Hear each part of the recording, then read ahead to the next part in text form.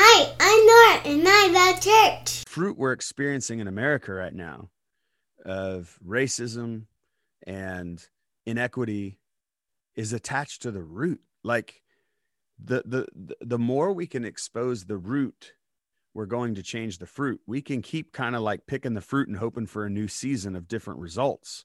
And we might get some different results by spraying some things on it. You know what I mean? And oh, here, let's spray. But like the root really needs to be addressed. And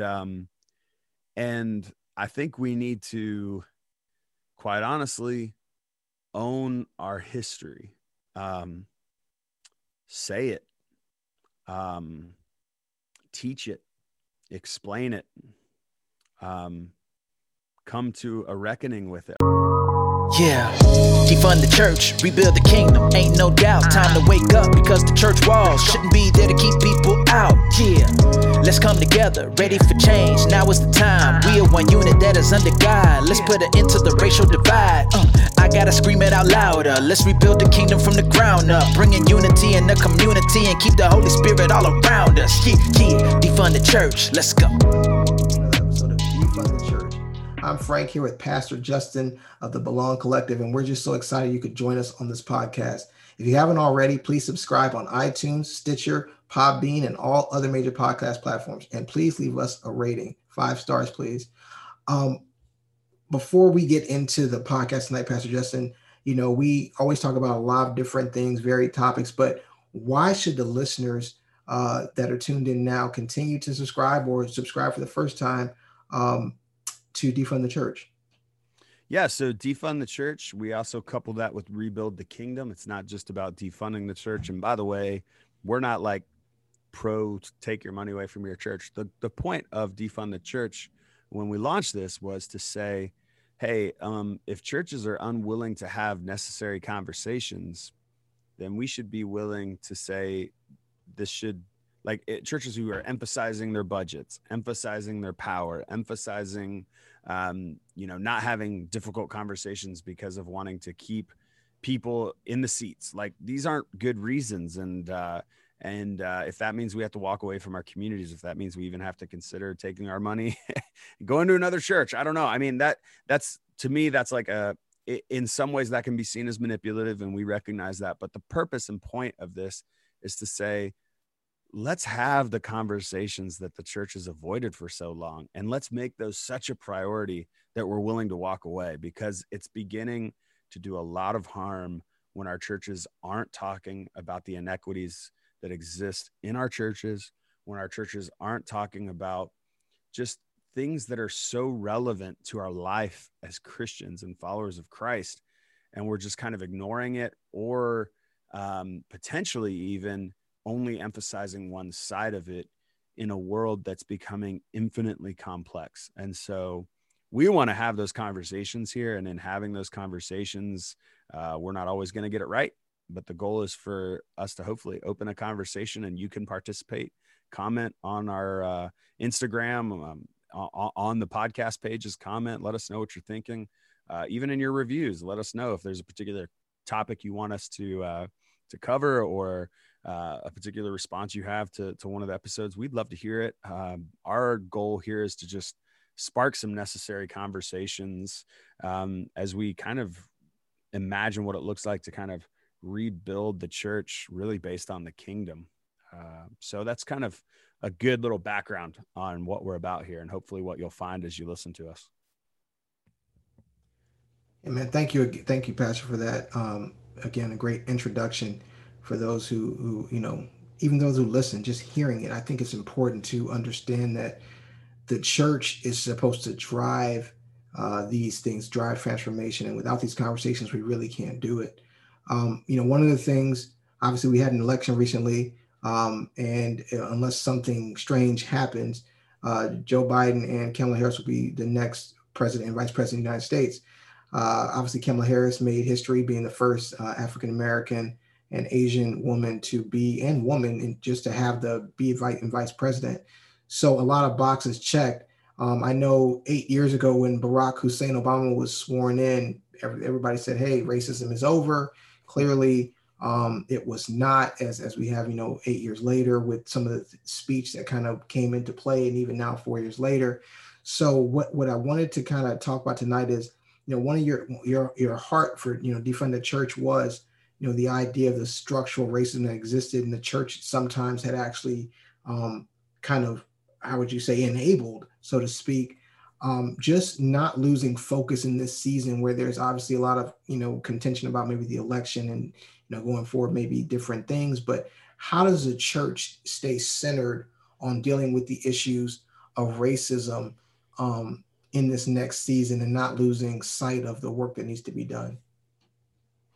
No, that's a great question. So because we had a president for 8 years that was a minority does not mean that racism's gone. If anything, it might have actually revamped racism in a way that brought it to the forefront even more so, allowed the first president ever to be seated in a position of the presidency while also having someone discredit his birth certificate, like the only president who's had that, and literally having the state that the birth certificate was issued in say, this is a valid birth certificate. He really was born here. No, he couldn't have been born here. Like, I mean, just racism became very overt where it was covert, I think, before. So it might even be that that racism thrived even more, not through policy, but through people feeling emboldened. And then I think in the last 4 years, we've seen even more of that. All kinds of reasons we can point to. And so I think anybody who has this pie in the sky idea that we have, President-elect Biden and Vice President-elect Harris, who are going to usher in a post-racial utopia, not going to happen. I do think they can take some great strides toward policies that are going to be more equitable for people. And we should hope for that. I think whatever side you're on, I mean, I hope you would hope that we can bring about some police reform that will hopefully allow for the way minorities have been policed in comparison to white people, more equitable, and ultimately police reform in general that's just going to make less instances of violence all around, because white people experience violence from the police that's unnecessary all the time too. So I think that's something that Vice President-elect Harris has experience in as well with her background that might come in handy. I think also, though, recognizing that like Biden was also, when you look at his particular background, he has some, incarceration issues and things like that. Some of the things he's lobbied for and even written up. So I guess what I would say is we have roots in America that are very deep. And I always say it this way, and I say this institutionally of the church, but I also say it of any business. Say you're a 2-year-old business. The fruit of your business is attached to the root. Like, so the fruit we're experiencing in America right now of racism and inequity is attached to the root. Like the more we can expose the root, we're going to change the fruit. We can keep kind of like picking the fruit and hoping for a new season of different results. And we might get some different results by spraying some things on it. You know what I mean? And, oh, here, let's spray. But like the root really needs to be addressed. And I think we need to, quite honestly, own our history. Say it. Teach it. Explain it. Come to a reckoning with it. I think in the church, we got to do the same thing, right? Like church history is history. Like the church lobbied for slavery, lobbied for segregation. Like we certainly had, people who were abolitionists and people who were, desegregationists. So I'm not saying that the whole church did, but I'm saying for periods of time, the majority or more of the church, like a significant majority of the church, allowed these things to take place. It was Christian people who even participated in these things. And so we have some roots that have to be addressed, uprooted, new seeds planted, that's going to flourish some new kind of fruit. Now, what does that look like? Because you're probably like, well, okay, that's a great metaphor, but what does that look like? What it means is like, we can't just think one administration is going to change everything. Like, it means we have to have a longer view of this. This is going to take time. It's going to take re-education. Certainly there's policies we can implement now that are going to bring about a more just world, going to address inequities that exist in our world. But we also need to think about changing people's hearts. And part of that is, being gracious with people, but also recognizing that like some people have a poor education and understanding of what our background of our country is. And honestly, a poor education and understanding, not because they didn't have their face in a book, or maybe they don't even have, maybe they have multiple degrees, but they've never actually experienced life in the inner city. They've never actually seen the inequity of our education system, for example.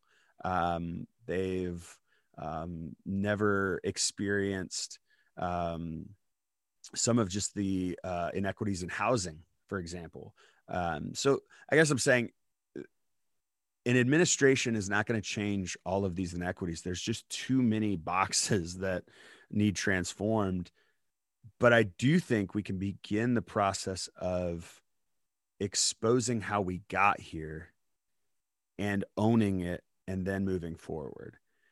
You have to own how you got here before you can set a new course, or else you're just constantly going to be setting a new course without addressing what got you here in the first place. And ultimately you're going to make mistakes that you made back there. I don't think that means we have to trash America. I mean, there's great parts of America. There's great things America has done. I think the thing is we need to tell the whole story. You know what I mean? My son did a report on George Washington last year, did this whole report on him. I might've shared this before already. I don't remember, but did this whole report on him. And then in that report, and he had read multiple books and, done multiple things. He never found out that, he had slaves. And when he found that out, he was shocked. He was like, that's not possible, Dad. That's not possible.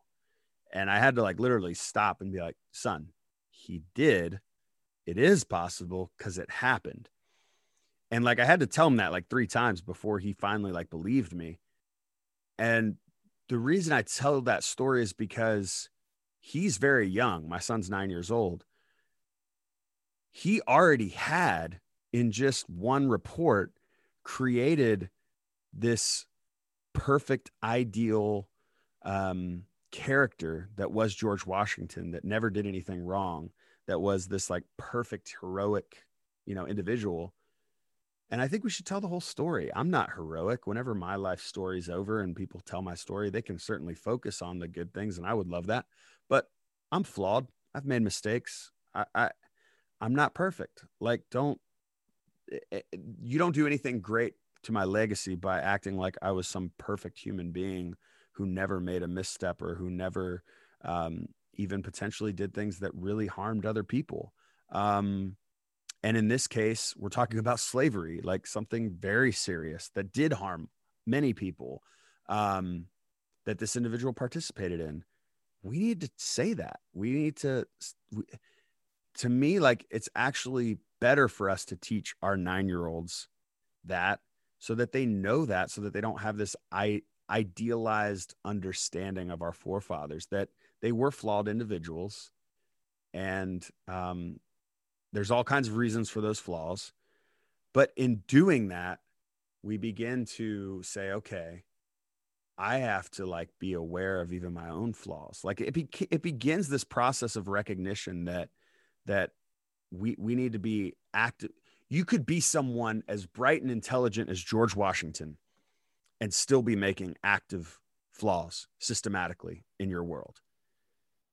If you tell the whole story, you begin to actually create the potential for an inward look at your own flaws. And that's where I think we need to be as America right now and as the church right now. It's such a great opportunity in this moment to begin to do some of that. And I think the church has that option. And when it comes to the issue of race, we just have so much to do, and it's going to be a process. But Frank, what are your thoughts? I mean, you, as an African-American man, like you probably have all kinds of things that you might find, like, I would assume to some degree there's some relief that you're experiencing, maybe in that. I don't know if there's relief in that this administration's coming in that might, create some new policies that might be more helpful. But there's also probably some, like, I'm not going to get my hopes too high because I don't really know how much is actually going to legitimately change. And it could also be that backlash that we kind of experienced in the Obama era, right? I don't know. Tell me what you're thinking. So it's interesting you said, do I feel relief? So there is speaking transparently, on this podcast, I'm not a supporter of the president. And, as you listen to previous podcasts, I don't believe that whoever you support politically defines your salvation or your Christianity, anything like that. But just speaking personally, I felt like one of the things that I'm big on is integrity. And I felt like this administration wasn't their strong suit. And I'm not saying that I know some people have the false equivalency of all politicians lie, but I just feel like there was trafficking in dishonesty that was just made okay. And so from that standpoint, I guess the thing that I'm looking hopefully forward to, not just in this administration, is just a place where we can get back to discussing things, hopefully at a level where they are not trying to sensationalize it, not trying to make it seem better or worse, but just looking at it as it is. The truth of the matter is, it has racism. There are certain things that haven't changed systemically, right? But overall, there are people who are much better, much more understanding of how wrong and how sinful slavery was. And I think that as Black people, sometimes we have a way to kind of short circuit the whole thing and be like, oh, we look at Trump or his administration, or just the people that came along with it, even taking the administration out, just the rise of it, and we say, oh, nothing ever changed. And we can't, and I disagree with that, because I believe that if it hadn't changed, that Trump would have been elected again. I mean, there's a lot of, obviously there was a huge turn on the Black vote, but I still think that there's a number of white people who repudiate those kind of those kind of claims. And we have to understand that, in this season where you're talking about racism, is you have to realize that it exists, and both parties have trafficked in it, as you mentioned. So from a standpoint of, Joe Biden, obviously, and this is a softball, he was part of the crime bill, but there was a lot of people who were part of it too. I mean, it was kind of a unanimous thing. It was one of those things that seemed like a good idea, but the law of unintended consequences, which led to unfair sentencing, which led to other things, which were kind of maybe wasn't as well known. If you've ever watched the documentary 13th, and you've understand Alec, and you understand, okay, the crime bill fed into this. Whereas if the prison industrial system wasn't built, maybe the crime bill doesn't become as big a deal, but then the crime bill became a funnel into the prison industry complex. Be like, hey, we got these prisons built, let's fill them up. Oh, we've got a pipeline to fill them up because we got these rules. So you got to look at the whole picture of things. And did the Congress have all knowledge of that? Some of them did, maybe some of them didn't. But I think what you got to look at is, you can't, certainly as a Black person, like it's just the realism is there's white supremacy baked into things. So you can't think that just an administration change is going to fix centuries long problem. What I'd really like is just the honest conversation to continue, where, as you said, people can continue to get better, continue to expose the information they don't know. Because I think it really comes down, a lot of this information, some of it people just they're not going to change. Some people just want to be hateful, but there's a lot of people that just don't understand. And I think about your son, and I think about you, and I think about, it's amazing, because what if you didn't know that to tell your son, and you both are growing up and you're both like, oh, George Washington was a great guy, he didn't have slaves, or you didn't even think about that. And so now your son has a more critical eye for making sure people are like, okay, he's going to make sure he knows there can be more to something than what's presented. And a lot of people just have that George Washington told he was honest, he didn't chop down a cherry tree, and told that he did it, right? Like there's there's that view of him, and that's all they have. And there's no, and so when the people talk about the founding fathers and they get mad at Kaepernick kneeling and all this and that, they're taking all these images that have been, I use the term whitewashed in some ways, that or have been shined to where it's like, oh, the forefathers of the military, all this, you're standing against this. And it's like, well, those forefathers really weren't even for people that look like me, but that's okay. And they've never been in a majority way. And so I just think that, what I'm hoping for to not lose conversation is just to continue, not just having the conversation, but also doing things where churches are doing events where they're having unity events. I know right now it's difficult because of COVID, but it's just like, there's going to have to be some just, hey, Black and white people got to have to get together and do something. You're going to have to be intentional about who you are have a relationship with. Like, we now have a portal into a new thing, right? We haven't been able to meet. We talked about this in a previous podcast, but hey, I'm Black and you're white. So now I bet I know more Black people. I'm sure you know more white people. That is a new thing where if we do something in the future, we're going to be able to bring a divide again. People are going to say, oh, Justin is really cool. And people say, Frank's really cool. And then together, our witness together will break down barriers where people who maybe didn't know that white people had an understanding of their perspective or could listen to them. I think there's a lot of mistrust for Black people because we just feel like we have, speaking from a Black man's perspective, one of the reasons I want to do these podcasts and have these hard conversations is because I want to be the witness for my, brothers and sisters in Christ who are Black, that we have to still maintain patience even when people don't understand, and people, we can't just give up and say it's still our job in some areas to explain things that maybe white people don't understand. That's not saying that they just don't have the experience, and so they didn't have to deal with certain situations, certain issues. So let's not vilify those who don't know versus those who don't want to know. Once you find out somebody, then that's fine. They don't want to know, they don't want to change. But there's a lot of people who their experience has been non-existent or has been very limited. And so they just have gone off the stereotype that's been given them. And then, we have an interaction with them and all of a sudden it's like, well, this guy he's no different. And that's why, I've talked about before, it's not that social media isn't okay. It's just that these interactions aren't going to happen on these platforms where you don't know somebody.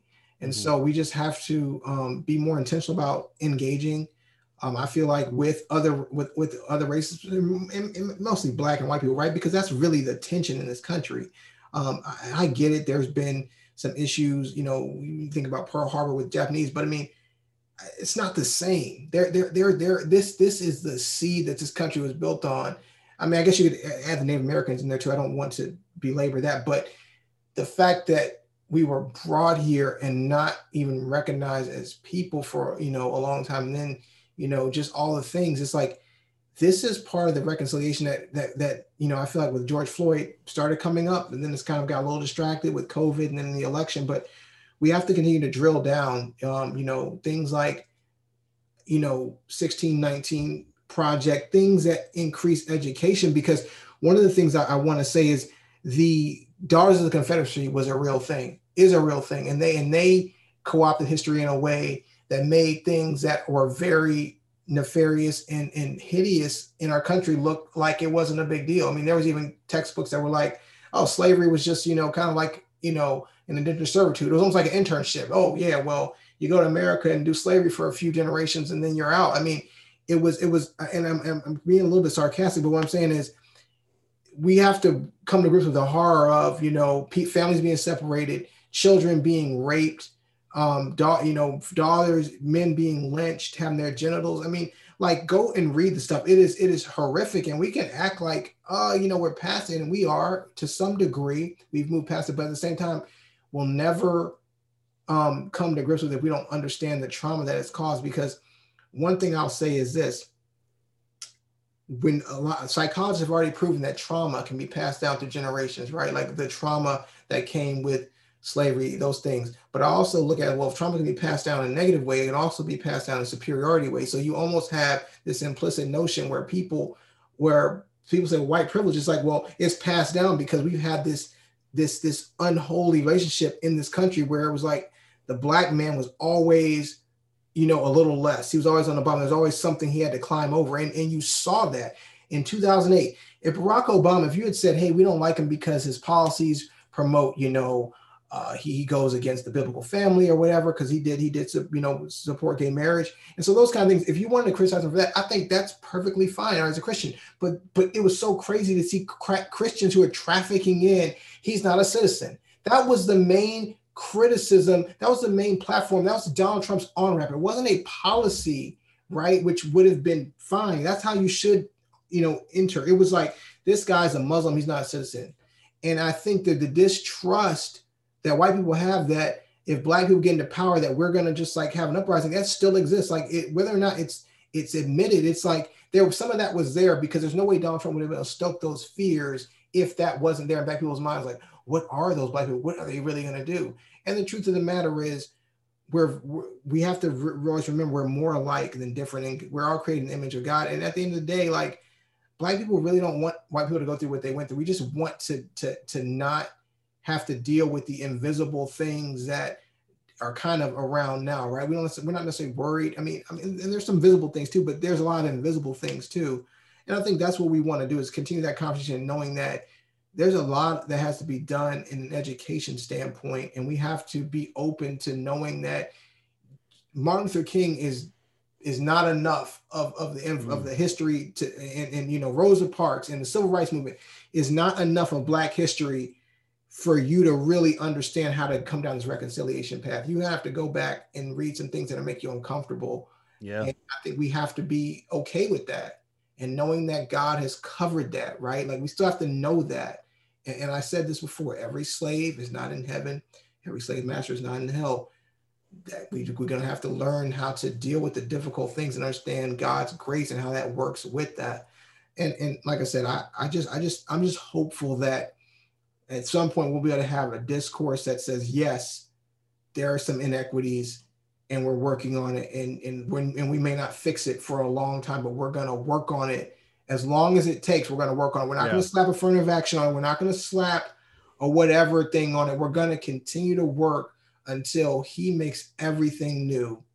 And we have to have that mindset. That's what I would say about it. Yeah. And that's that idea of like, our call in prayer is to call for heaven to come to earth. And we have a participation in that. And that's why this matters. It doesn't just matter because it's social change or some political idea that we want to carry. It's the idea that we're all image bearers of God, and we should advocate for that being the way we're seen in the world, that we have equal value.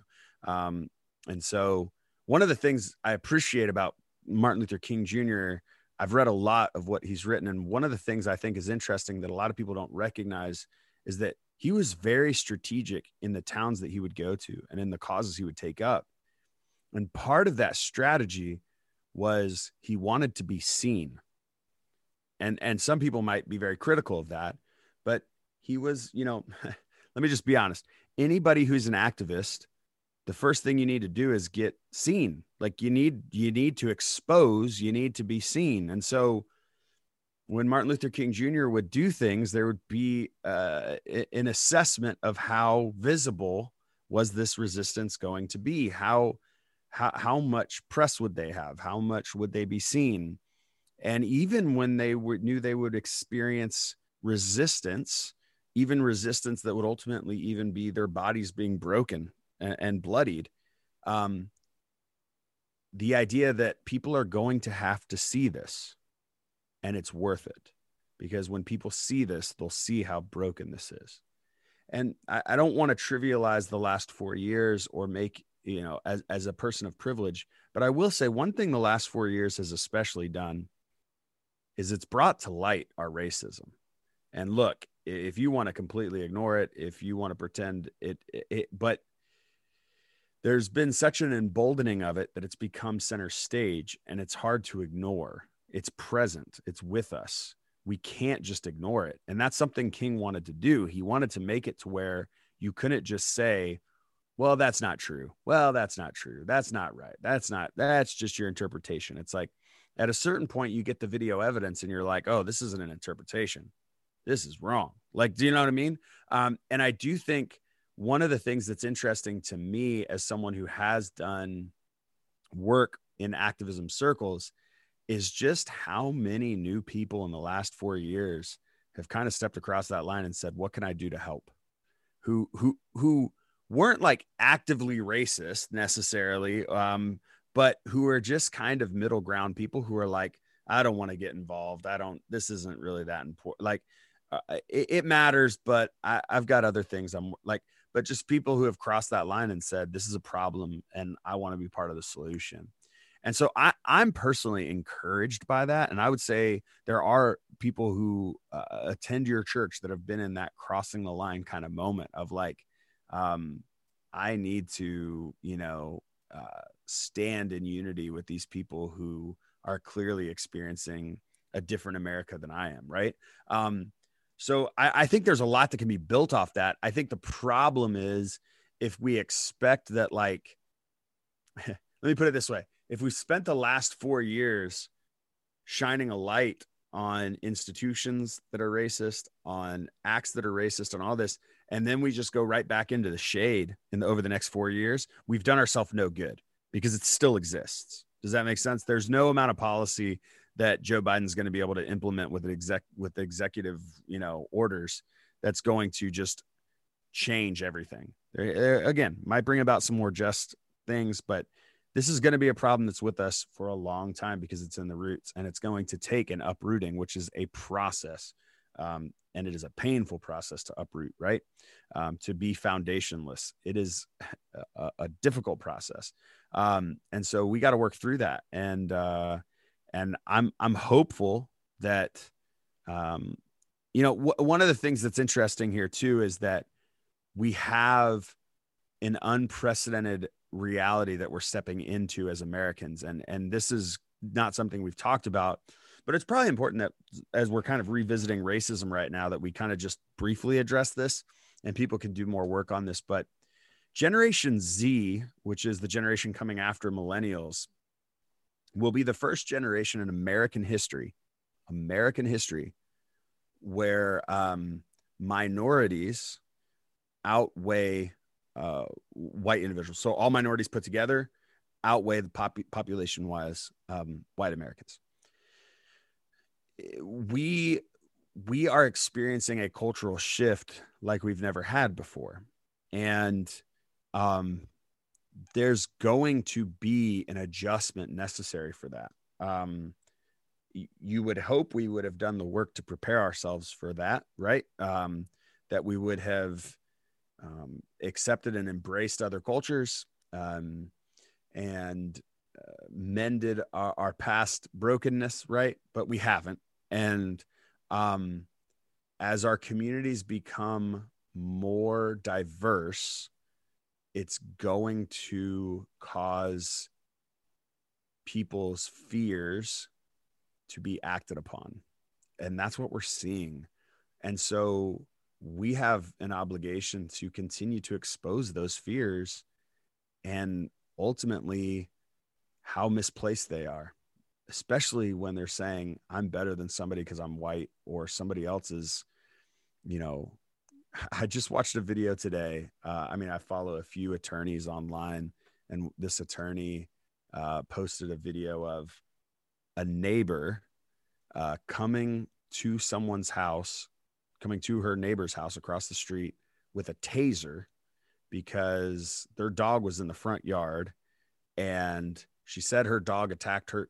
His dog attacked her dog. He has the whole thing on video that his dog never attacked. His dog didn't even bark. And she got it was a total Karen situation, but she came to the point to where she literally said, why don't you guys stop acting like you're black? Like, you're in a white neighborhood, act like you're white. And that's so offensive.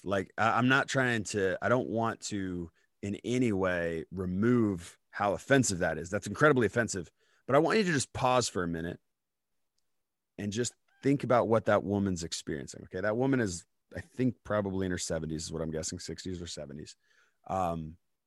She has probably always lived around white people.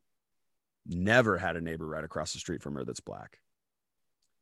That is a gross adjustment to have to go through if you've been taught your whole life to fear black people. We are going to have a lot of that in America over the next 4, 10, 20, 30 years. as this generation where minorities outweigh whites. And that, by the way, that trend's only going to continue beyond Generation Z. Okay. So it's not like this generation and then it's going to reset back to what it was before or something. That trend line is just going to be part of America. And the truth is like our children, Frank, your and I children, they're not going to have an issue with that. They're not going to be raised to be afraid of one another, because ultimately they're going to be exposed to one another at an earlier age. And a lot of whatever biases they're handed are going to be exposed as false a lot earlier. And so many people have been caught in this habit loop and enculturated in this way where they're afraid. And all I thought about the whole time I watched this video was, even though I was angry with this woman, I was like, she's so afraid. I wish she could be saved from this fear. And I think there's something for us to be said as the church, as people who love our enemies, okay, that we need to be advocating for the healing of individuals who have been handed a lie that they need to be afraid, who have been handed a lie that this person should not be given the benefit of the doubt, should not be seen as an image bearer of God, should be seen only as the potential evil that they could do. That's not the way we're called to see each other. And we have such an opportunity, I think, as the church to advocate for something different and to say there's no fear in love, and we're called to love fully. And ultimately from that place, we are most Christ-like. And so lots of love is going to be needed in the next, in the future in general. But as these tensions continue to rise, because demographically, it seems like they're only going to rise no matter who the president is, no matter who our representatives are, that tension is going to be there. And we're going to need to address it as the church in a way that embraces and advocates for love. Yeah, I think that sums it up perfectly. We have to cast out fear. Perfect love casts out fear. Yeah. We have to remember that. So again, I want to thank everybody for listening.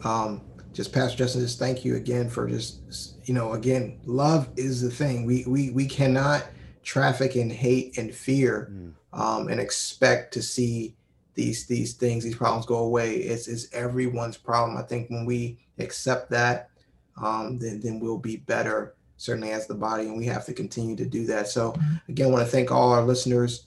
Continue to, give us a rating, leave us feedback, visit defundthechurch.com, become part of the movement. There's information there that will help you get started if you need, talking points to talk to your church about these different issues, different things. Like I said, these are just conversations that are going to take time, but you need to have them in love. Don't go there with a haughty spirit. Don't go there and, even if you've been convicted and somebody else is not, you need to give people time. Pray for people, pray for your pastors, pray for individuals who are on the wrong side of things as far as this racism thing is concerned.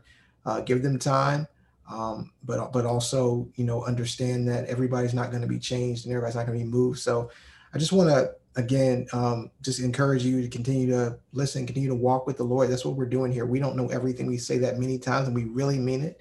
But we do enjoy a great conversation, and we feel like we're opening hearts and minds. We've always been praying for the Spirit to come in. So we just pray that, you receive these words and they help you in your journey in these different issues we're talking about, especially one as big as racism. So again, I want to thank you guys for listening.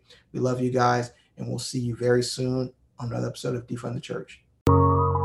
Thank you for listening to the podcast. Please subscribe on iTunes, Stitcher, Podbean, and other major podcast platforms.